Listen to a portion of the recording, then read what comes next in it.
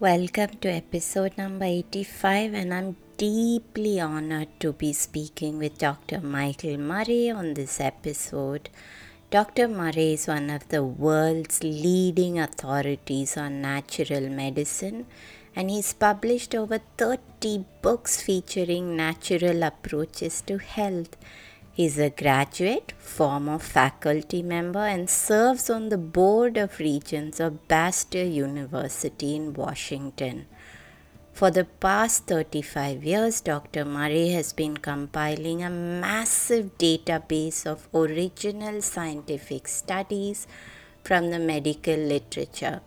He has personally collected over 65,000 articles from the scientific literature, which provides strong evidence on the effectiveness of diet, vitamins, minerals, herbs, and several other natural measures in the maintenance of health and in the treatment of disease.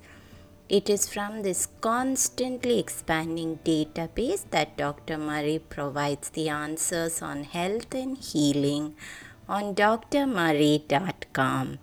Through his work with leading companies, Dr. Murray has been instrumental in bringing many effective natural products to North America, and he speaks to me about sleep quality. He tells us about how dreams can indicate our sleep quality, and with this profound wisdom and deep experience, he walks us through root causes of poor sleep quality. Even if you don't have sleep challenges, the right foods, and using natural supplements the right way. And this episode will resonate with you in ways where improving your sleep quality can help you further improve your life. If you missed episode 84 of the forgiveness meditation, do give yourself time.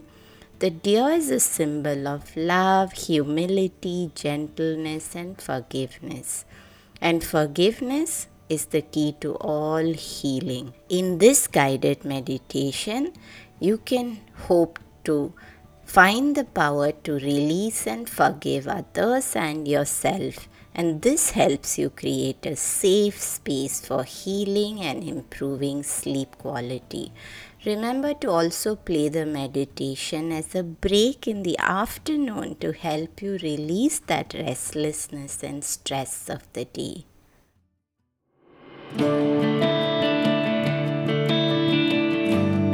Hey everyone, I'm Deepa, Light Functional Medicine Practitioner, author, and yogini, and you're listening to the Sleep Whisperer podcast, the only sleep podcast with conversations and meditations.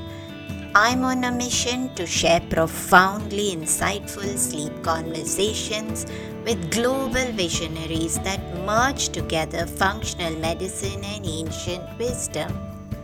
Breathe in bliss through weekly guided meditations and let yourself enter the land of dreams.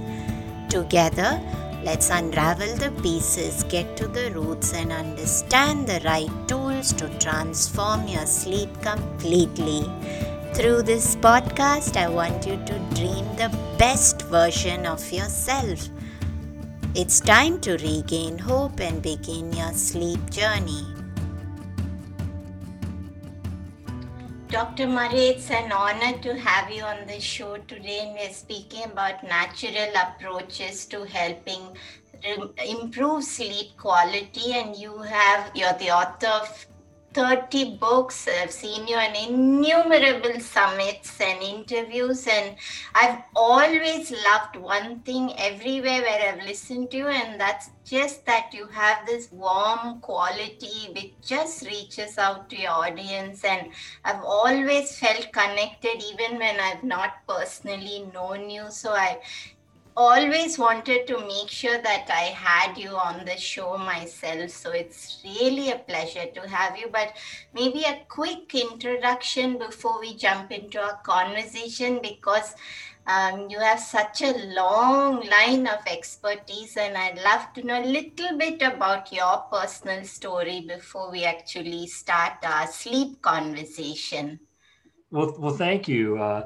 Yes, I'm a naturopathic physician, a doctor of natural medicine. I'm a graduate and I've served on the faculty and board of trustees at Bastyr University. As I was going through my educational process, it occurred to me that if natural approaches to health and healing are based upon truth, that they should be able to stand up to scientific investigation. So I started collecting research articles from the University of Washington's Health Science Library. And over the last 40 years, I've personally collected probably over 70,000 articles that support the use of diet, lifestyle modification, a positive attitude, and the use of natural products to promote health and healing. And it's from this large database that I've written over 30 books, as well as been instrumental in many product introductions here in the United States. Things like virtually all the standardized herbal extracts like ginkgo and St. John's wort and saw palmetto, and specialty compounds like quercetin and curcumin, and nutritional compounds like glucosamine sulfate I played a role in introducing to North America.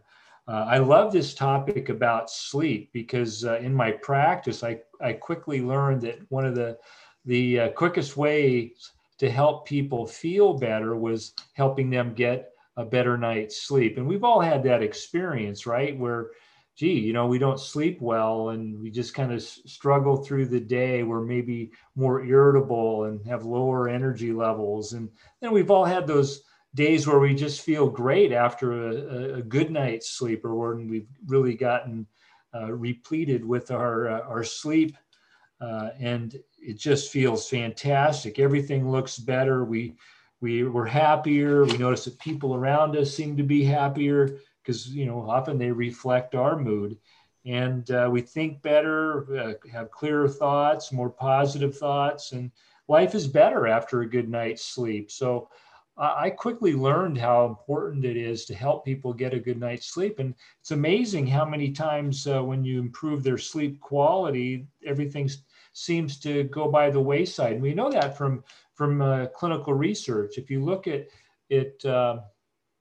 symptom questionnaires that are used in clinical research, double-blind placebo-controlled studies, these symptoms of our body functions, they are closely tied to how well we sleep.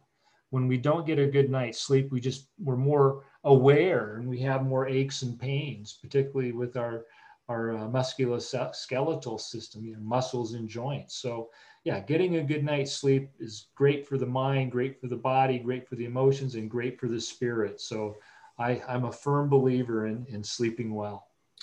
Dr. Murray, have you ever struggled with sleep yourself? Have you had any times in your life where you went through a period of possibly not being able to easily fall asleep or struggling to stay asleep, perhaps in university? Yeah, I've always slept well, and I think there's some reasons for that. One big reason is that I learned quickly that I'm very sensitive to caffeine. So I've never used any stimulants. I've always had good energy levels. And if I drink a cup of coffee, and I've only done that a few times, I do not sleep well. That was the only time I've really struggled, was when I was not knowing that I didn't tolerate coffee, but after it didn't take long, I'm very, very sensitive to it.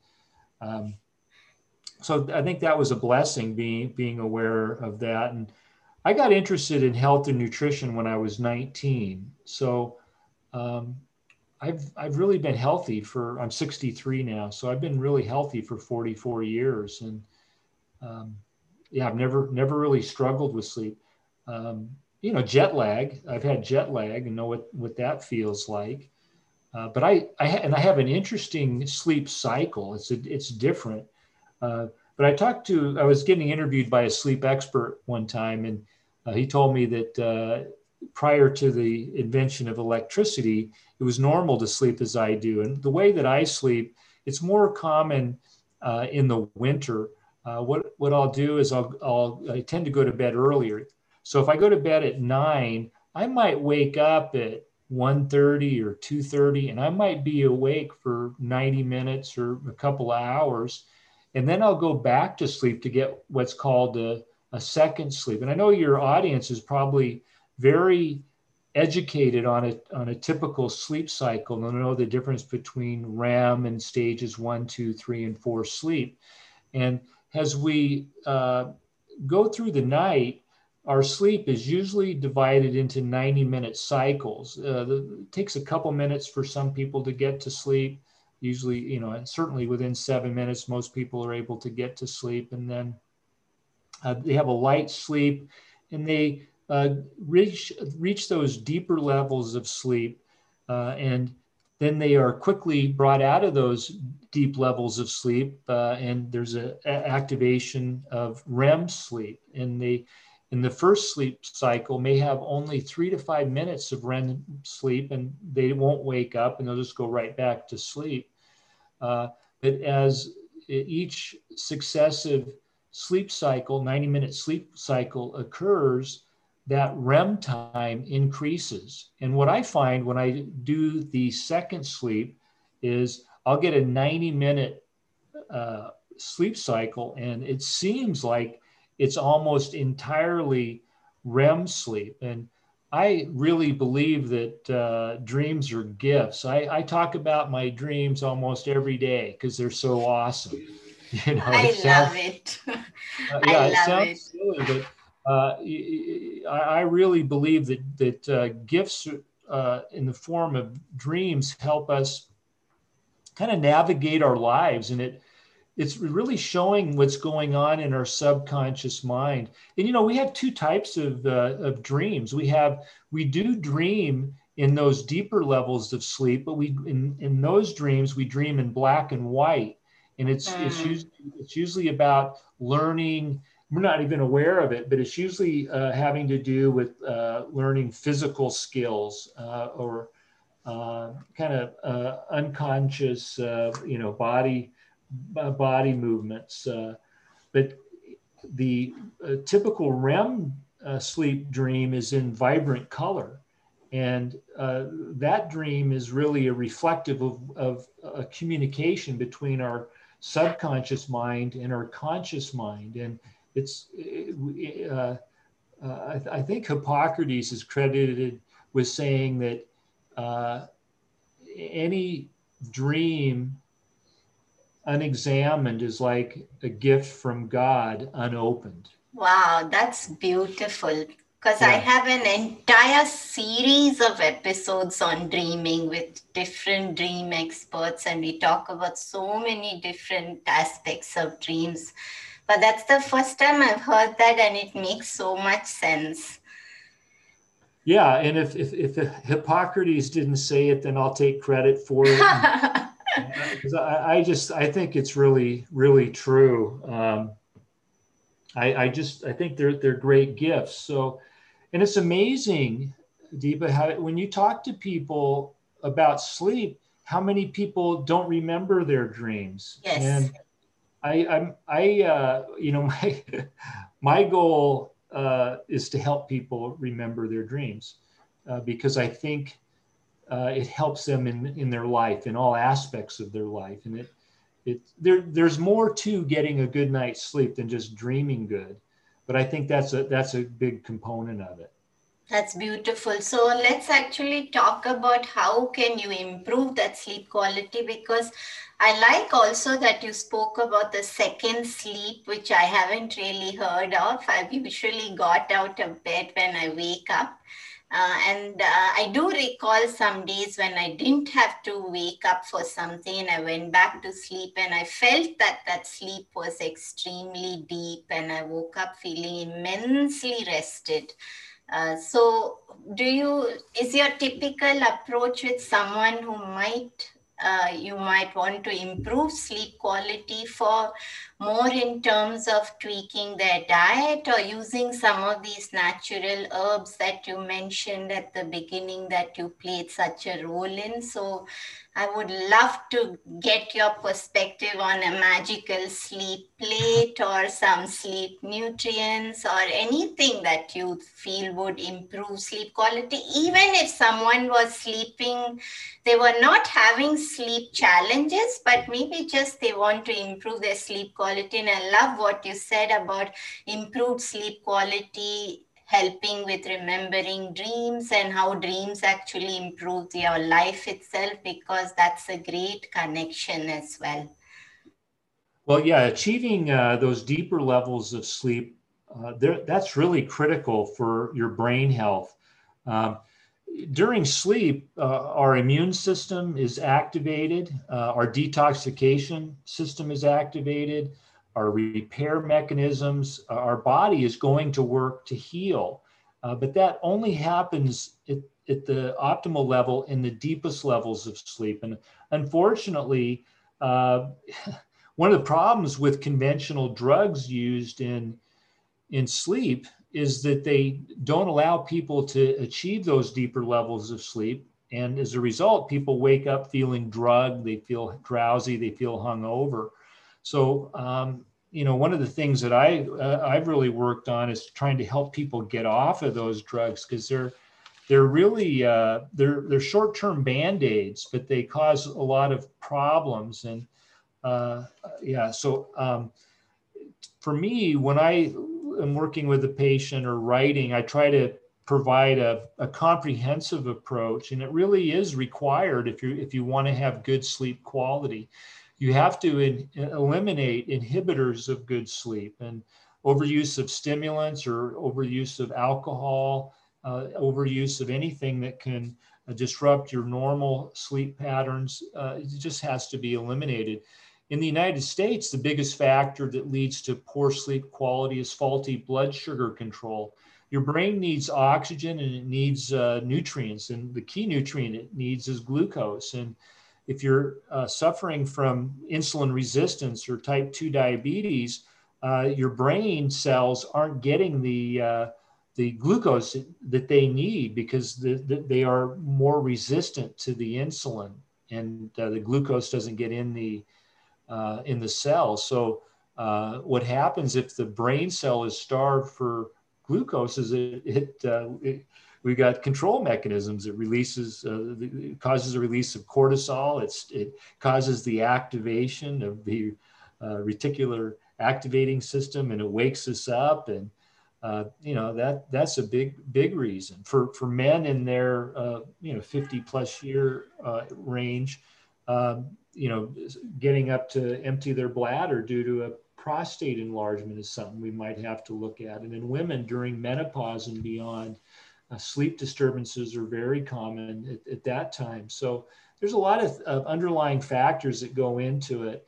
And I also look at the psychology of it. One of the things that I've noticed, and I'm not saying I don't want to offend anybody, but it's just something that I've noticed in people that have really struggle with sleep. You have to surrender. You have to be able to let yourself go, and you can't be in control. You've got to let go, and learning how to just let go is really, really important. And it sounds easy, but when you talk to people that are struggling with insomnia, and you really, get to know them a little bit. I get asked a lot by friends for help, and you have to be a little gentler with friends. With patients, I tell them, look, you got to learn how to let go. You got to learn how to surrender and give into it and trust. It's a trust issue. You got to trust. And but with friends and family, they're more little resistant to that. So you just have to trust me that this is something that will help. And I think that's one reason why I am such a good sleeper. And if you talk to good sleepers, my son he's like the all-time world's greatest sleeper. When he was a child, he was a little bit slow to develop because he was sleeping 16 to 18 hours a day. He loved to sleep. But that kid, he could just let go and get to sleep just like that, no matter where we were.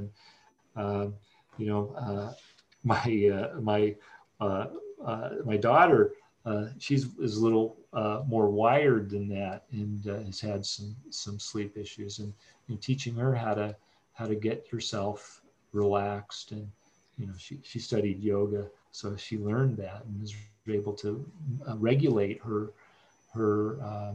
internal mechanisms really well that promote sleep. So I think it starts with that. We can talk a lot about diet and supplements, but I think for a lot of people that are struggling, it really is important to learn how to let go and surrender and trust the universe.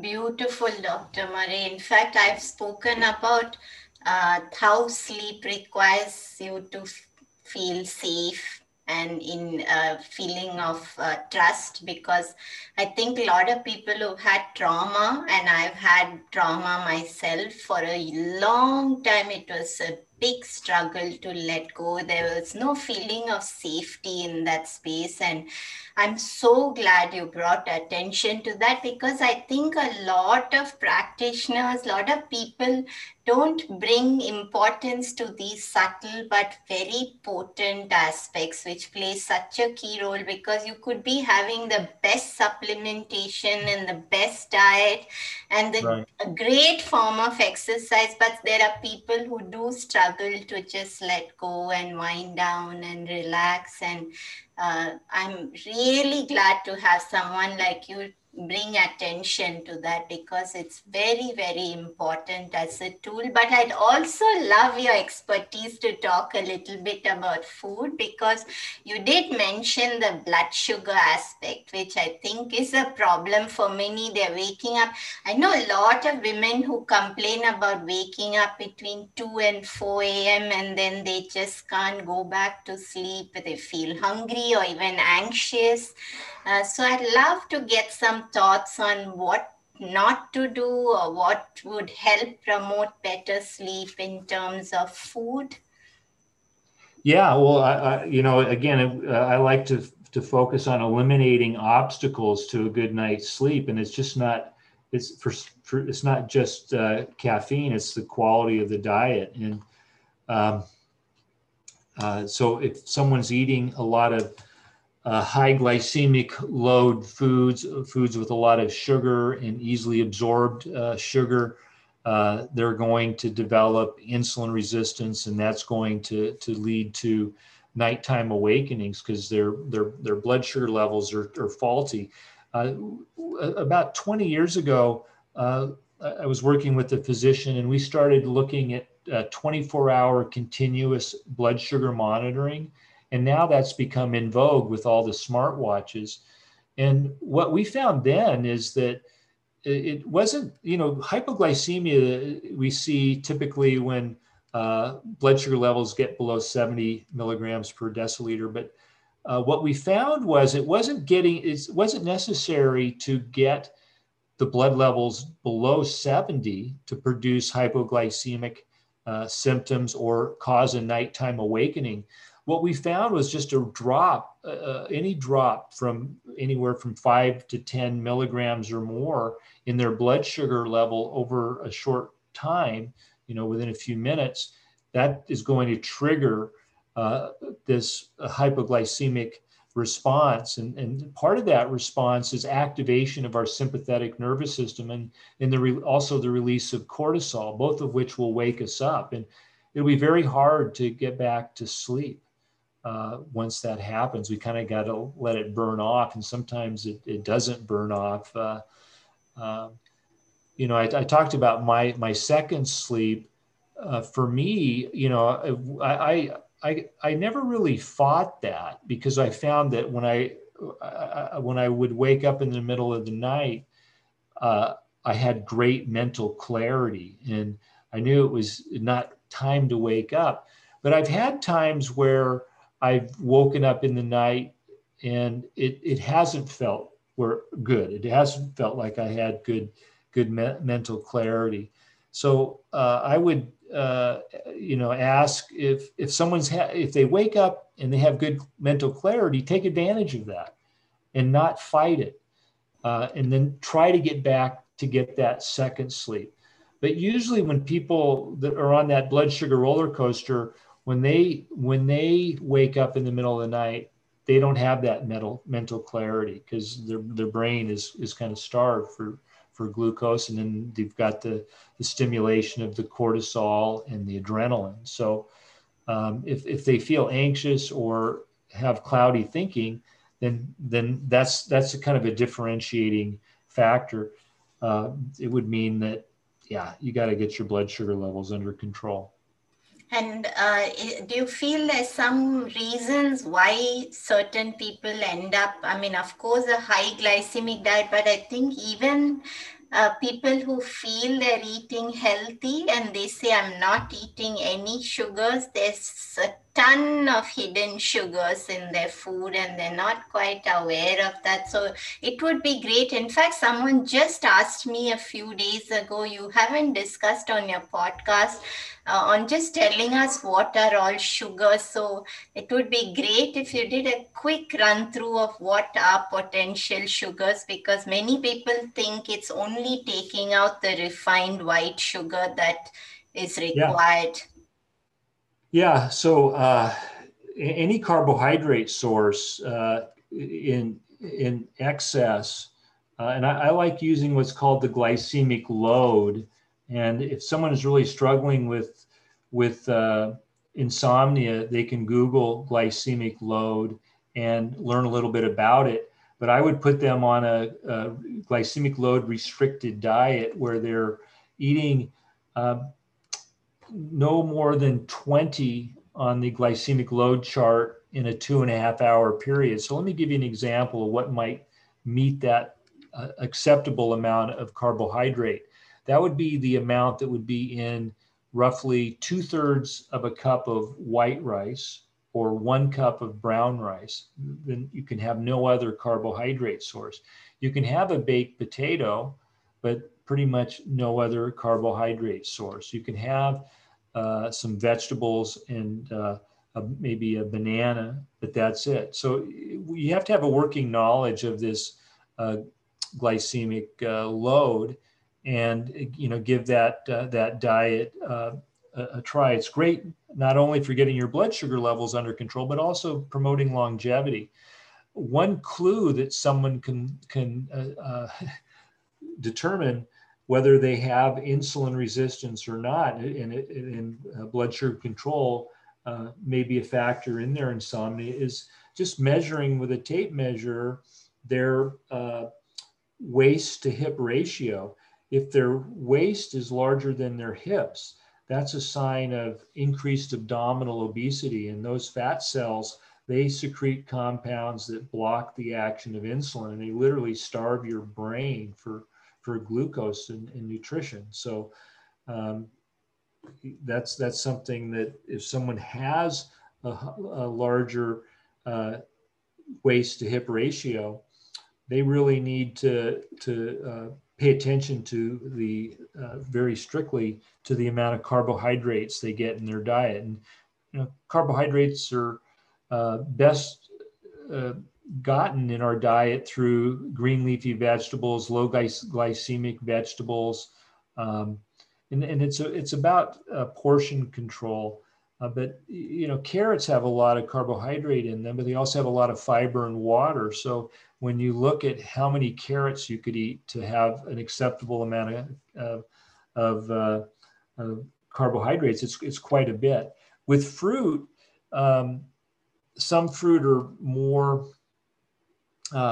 high in sugars than others, but in general, I like to recommend 5 servings of vegetables a day. And French fries and potato chips don't count, but a serving is defined as 1/2 cup cooked and 1 cup uncooked, and try and get about 50-50, half cooked, half uncooked. So that takes care of the vegetables. And then limit your fruit intake to about one or 2 cups raw per day. And that's usually just 1 or 2 servings of fruit per day. I have a program that I offer and have been working with people for several years called the Diabetes Reversal Solution.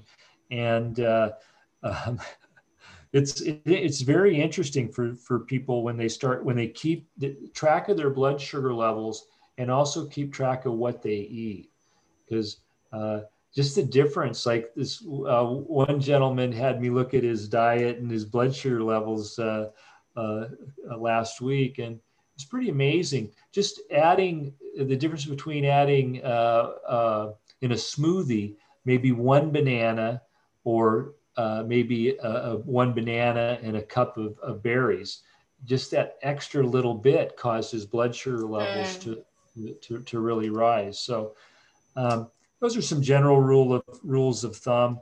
You know, a lot of times people are looking for specific foods to make people tired. Um, uh, it, I think we all find things that work for us. I like to go to sleep on a full stomach. Yes. And I have my own comfort foods that help me do that. I'm very lean. I'm in good shape. Uh, and so I'm not eating a huge, I'm not eating, a pint of ice cream or, lots of heavy food, but I like, I've gotten in the habit of having I like beverages, and I like having a hot coconut milk with maybe a 1 or 2 tablespoons of raw cacao, or maybe some sort of whey protein or collagen protein in there, just something to give it a little flavor. And there's something about, it's kind of like warm milk. I just think it's very comforting, and it's part of my ritual. And I think, we talk about sleep hygiene, to use that term, of having rituals and things that are comforting and make you feel good and warm inside. And that goes really well towards having a good night's sleep. And what's in your dinner plate, Dr. Murray? I'd love to see what's your typical dinner like, because you say that your sleep is so good. So what's the general dinner for you? Is there a specific timing as well? Because I'd love to know if you eat earlier or later and how that helps you with your sleep. Yeah, so I do like some of the aspects of that intermittent fasting, of shortening the time window where you're actually eating. So I really strive to eat to control my blood sugar level. So I like to eat early. I like to eat my breakfast late, like 9 or 10, and I like to eat my dinner early, usually before 6 or 6:30, and then I go to bed around 9:30 or 10, and that's when I'll have. I might there's a few comfort things I have. I like sometimes I'll have berries in just berries in the coconut milk, or sometimes I'll make I'll cut up apples and put them in Greek yogurt with a little cinnamon. It just depends on the mood. I like to mix it up. I don't have the same thing every night. But I'd say the thing I have the most is just a hot coconut milk beverage, and sometimes it's just the hot coconut milk. Maybe put a little cinnamon in there. I use a little hand mixer to, like those little frappe mixers, like you make a frappuccino with. They're good for whipping that coconut milk too, and you can add a few things, maybe a vanilla extract. So those are things that I found, and I do take some supplements that I think really help. Especially, I've had the experience of having my sleep get disrupted, because I've traveled a lot internationally. I've never been to India, but I've been I've been to Europe 50 times. I've been to China 5 times. So I've traveled a lot, and I usually get when I'm over wherever I'm going, I usually have reverse jet lag, because what happens is, like if I'm going to Europe or I'm going to China, I usually leave at night. So I sleep on the plane, and I sleep very well, and I get there and it's night, and I go to sleep. And so I wake up and I will have slept like, maybe 16 hours in a Wow. 24-hour period. And I wake up and I'm good. But coming back home, my flights are usually in the day. So I come home, I arrive home, and I arrive during the day. So it's harder for me to get restored back to my cycle. But what I found really works for me is a little secret that I discovered in my research, and that is using a special form of vitamin B12 called methylcobalamin. This is the most active form of vitamin B12, and you take 3 milligrams the first thing in the morning. 3 milligrams of methyl B12 has been shown to be helpful in people with sleep-wake cycles disorders, and we see this a lot in elderly people. They're able to fall asleep during the day. They can't stay awake during the day practically. They don't think very well. Their sleep cycle's been disrupted. People that have jet lag, their sleep cycle's disrupted. But taking methyl B12 will shut down daytime melatonin secretion. So your melatonin levels are allowed to increase. And then I do something at night to kind of make sure that enough melatonin is there. And I take 3 to 5 milligrams of melatonin just before going to bed. And I find that combination really works well for a lot of people. I love it. I Yeah. love the B12 in the morning. This is the first time I'm hearing about that, and it makes so much of sense because some people do have also such a flipped sleep rhythm where even if they're not the elderly, they are struggling with this. They're falling asleep just after breakfast every day. They've fallen into that loop. And then when they come to the night, they're wired and they just can't wind down. And this sounds scientific and very, very effective. Yeah, you talk to a lot of people and they've tried melatonin and it hasn't worked for them. Yes. That's because if their melatonin secretion during the day is too high, then they're not. Melatonin is something that it's kind of like putting your foot on the gas pedal. But if you've had that foot on the gas pedal all day and you've used up all the gas, it's not going to do that much to take more. It's just not, melatonin is an initiator of sleep, but, it requires you not having that melatonin being secreted in the brain during the day. Now, here's something else. I like to take a 20-minute or so power nap every day. And some people don't like that in helping people get a good night's sleep. It hasn't hurt me. And it's a good time for me to kind of get centered and get relaxed. I think that's why it hasn't, because, we're all under a lot of stress. I'm no different. But I think, again, learning I've gotten really good at letting go. And so, letting go, getting a quick 15, 20, 30-minute nap in, then I wake up and I'm good to go again. Now, if it's too close to sleep, then, it'll delay the time I go to sleep. But generally, like today, I haven't had a nap and I won't get one. But I feel great. I've had a great day because I had a great night's sleep. But do you typically take your nap post-lunch? So what time would it be? And do you nap sitting up or lying down? I nap lying down. I like the full effect. But, I sleep on my side, but I nap on my back, which is really interesting. And I'm more conscious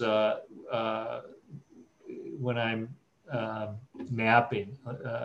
I don't think I get those really deep levels of sleep, but because I have a good awareness of what's going on.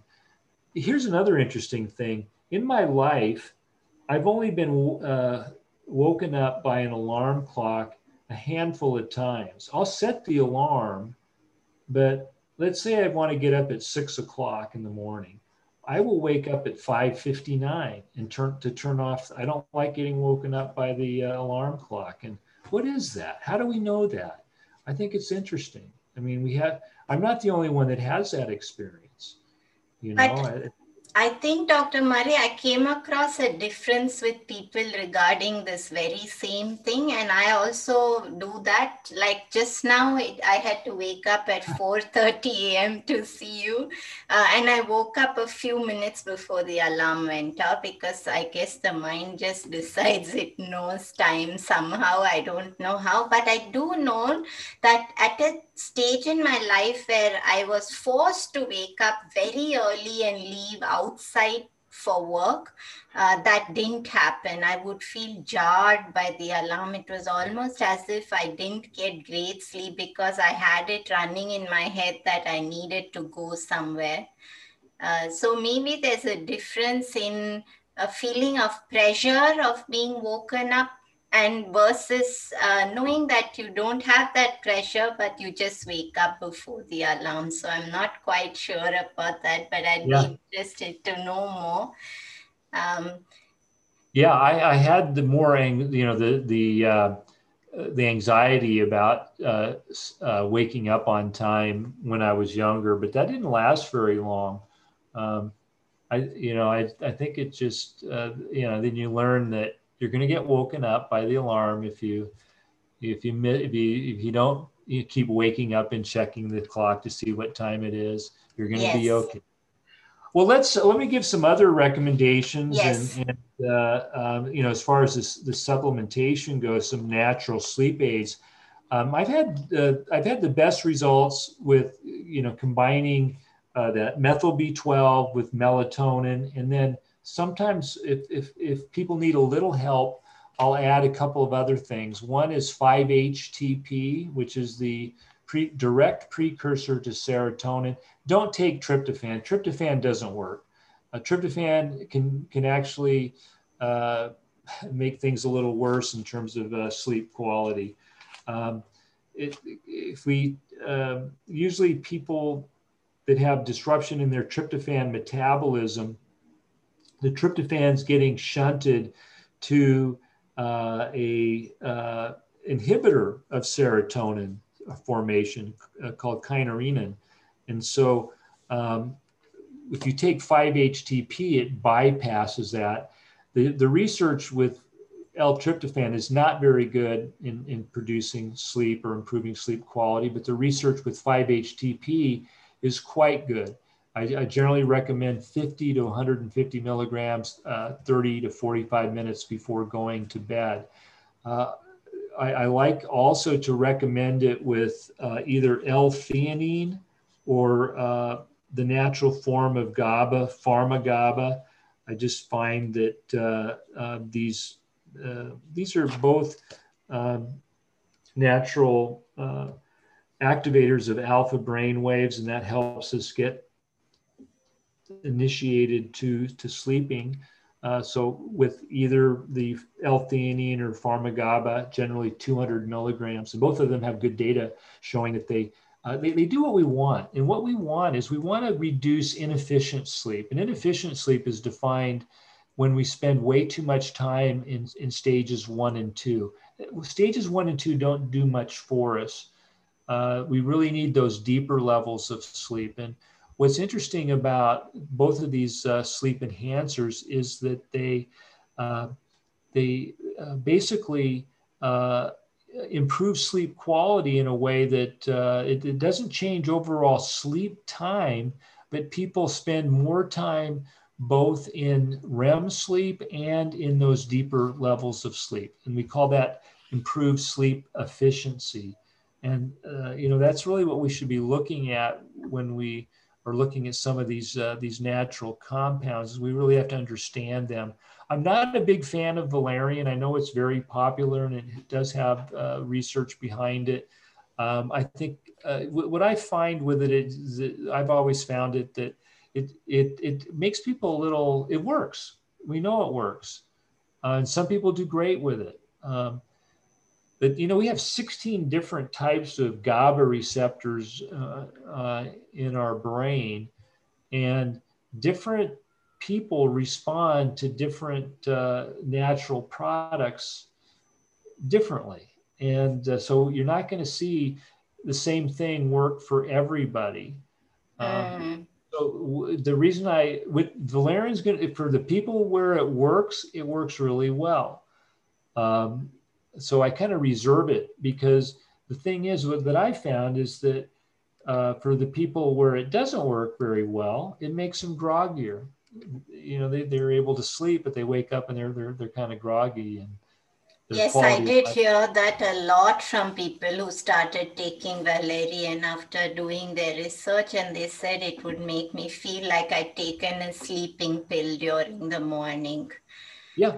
But I would love to know, because you mentioned L-theanine, Dr. Murray, if you could quickly suggest what would be a safe dosage when someone is taking L-theanine.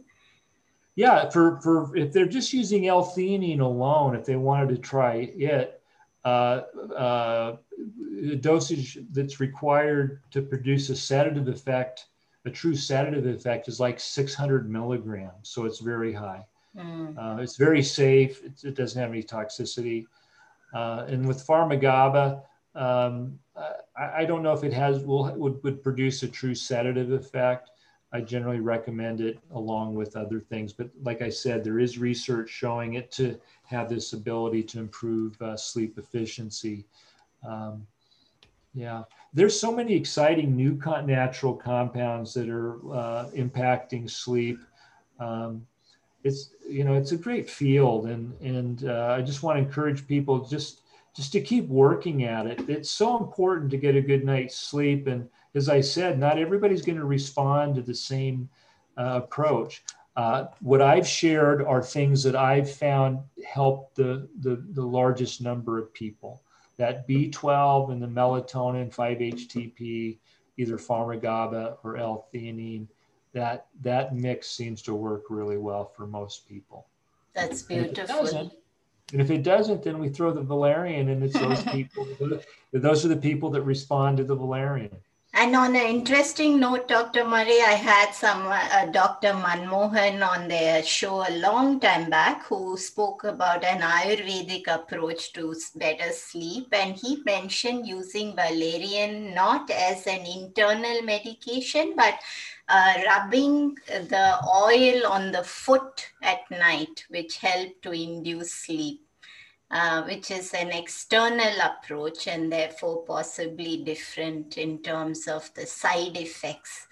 Yeah, that reminds me of a story. One of my professors, very illustrious professor, very intelligent, enlightened man, very sensitive man in many ways. But he told the story of once he was hiking, and he laid down in a field, and he said he just fell asleep. And when he woke up, he realized that he was in a field of valerian, and valerian has a very strong odor, and that may so aromatherapy, lavender, there's a lot of credence to what we have going on in our environment. So yeah, that's interesting. Valerian might have some interesting effects. Reflexology too, just maybe even rubbing your feet. Yes. everything's connected, and the key thing is that people get on a natural approach to improve their sleep quality. There's no drug that I know of that has a positive effect long-term on sleep quality. So, and the detrimental effects are well known, especially with the benzodiazepines. Thank you, Dr. Murray, but I need you to complete our show mantra. So we have all our guests complete our sentence. If sleep is the new medicine, then how would Dr. Murray end that?